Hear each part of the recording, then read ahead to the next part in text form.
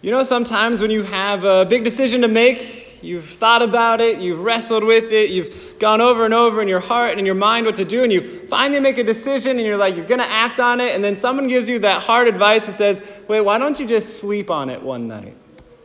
Like, come on, I just spent months trying to figure this out, finally made a decision, you tell me to spend one more night, right? I just want to act on it. Thanks be to God, someone gave Joseph that advice. After he had decided to divorce his wife quietly, he slept on it. And look what the Lord could do with that.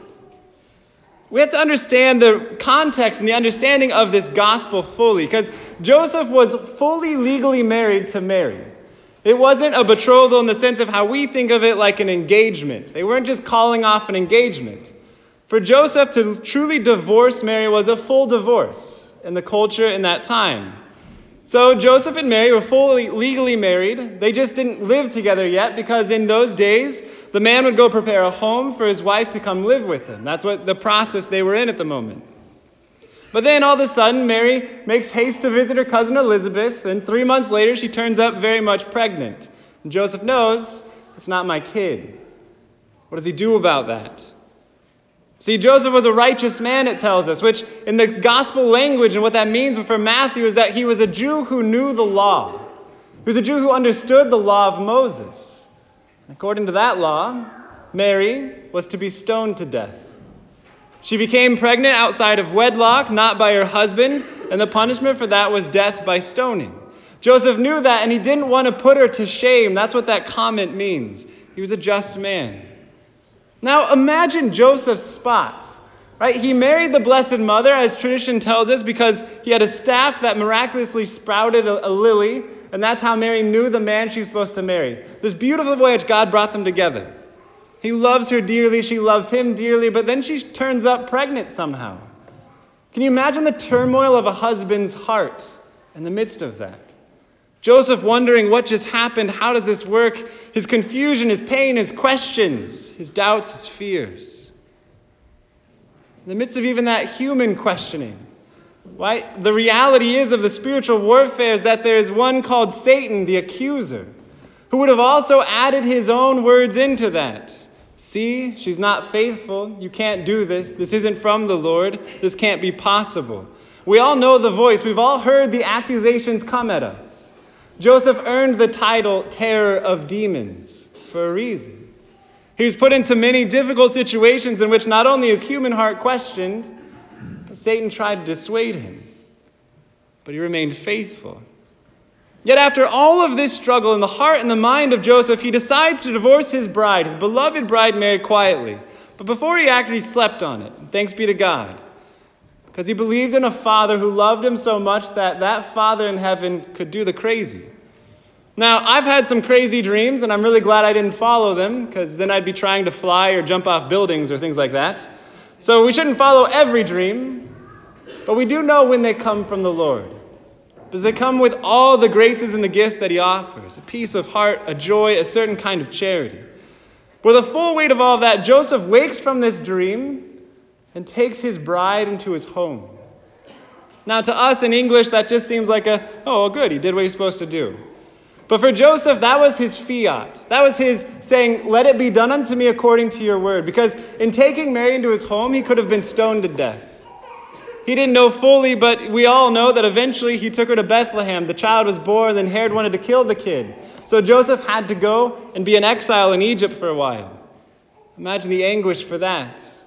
By taking Mary into his home, Joseph took up the cross, the way of salvation.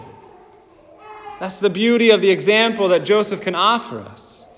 That everything around him, everything said, Joseph, what you're doing is really dumb. Don't do it. Let her go. Live your life. Do what's happy. Do what makes you happy, right? Do whatever you do.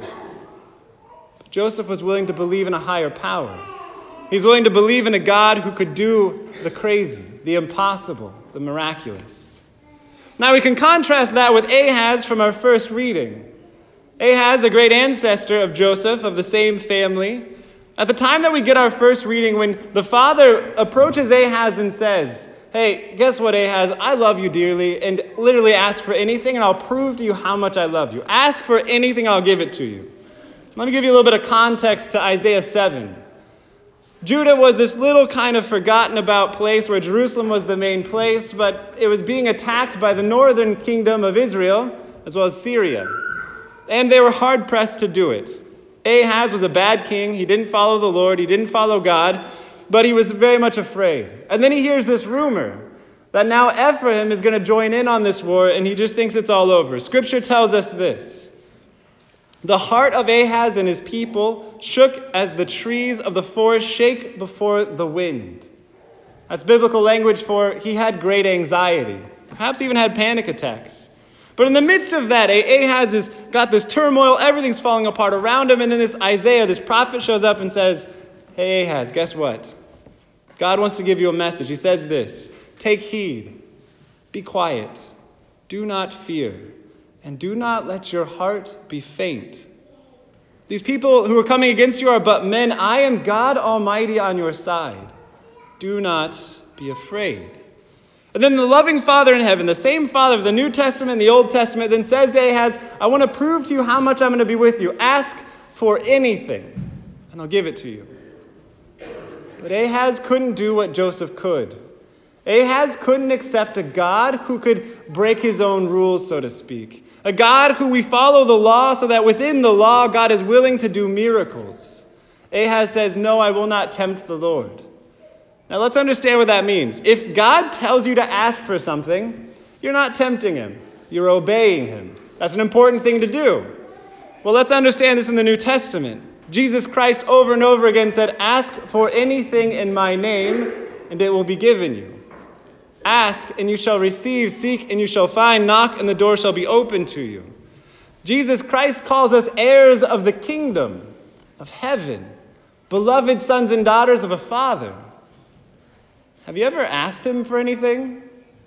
Or do we walk around with this mentality, kind of like Ahaz, of like, "I don't want to tempt the Lord"? Well, the Lord's sitting there saying, "I love you. Ask, and I will give. I will prove to you how much I love you. Give me a chance, and I'll break into your lives. I'll break into the darkness with the light of Christ and show you the power of God." But do you want it? Are you willing to be like Joseph to receive it? Are you willing to let him do the miraculous, the crazy in your life? Here's what we can understand in our own life. Sometimes we can feel like Ahaz, right? Where something in our life is just tumbling down around us. Everything is crumbling. Everything is going wrong. Right? It could be relationships. It could be your marriage. It could be relationship with God. It could be your children. Maybe they don't practice their faith. Whatever it is that's heavy on your heart right now, that it seems like even God can't help this situation. That's the very thing this Christmas God wants you to wrestle with. Because what we do as Americans, right, is those hard things come up and we run. We pick up our phones, we look at the screens, we binge watch TV and movies so we don't have to deal with the things that are heavy in our heart. Joseph was unafraid to wrestle with the difficult situation that was placed before him, the scandal of a woman pregnant outside of marriage. Because he was willing to face that hard thing with the help of God, we have the story of salvation. What is our Lord inviting you into to wrestle with this Christmas? What is he saying? Stop avoiding my love. Let me love you here, especially in the darkness.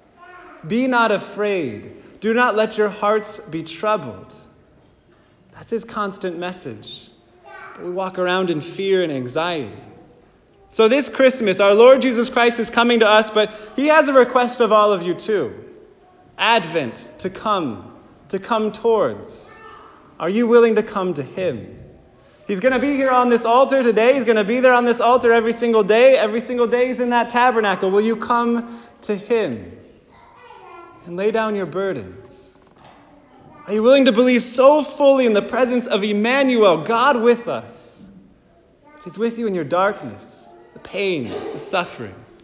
With Christ there is always hope. So my brothers and sisters, let us turn to our loving Father in heaven. Let us be unafraid to face the challenges of our lives. And let us allow God to be our loving Father. Give him a chance to face the challenges, and you will be amazed. He might not do it on your timetable, but when he does it, it'll be a perfect plan.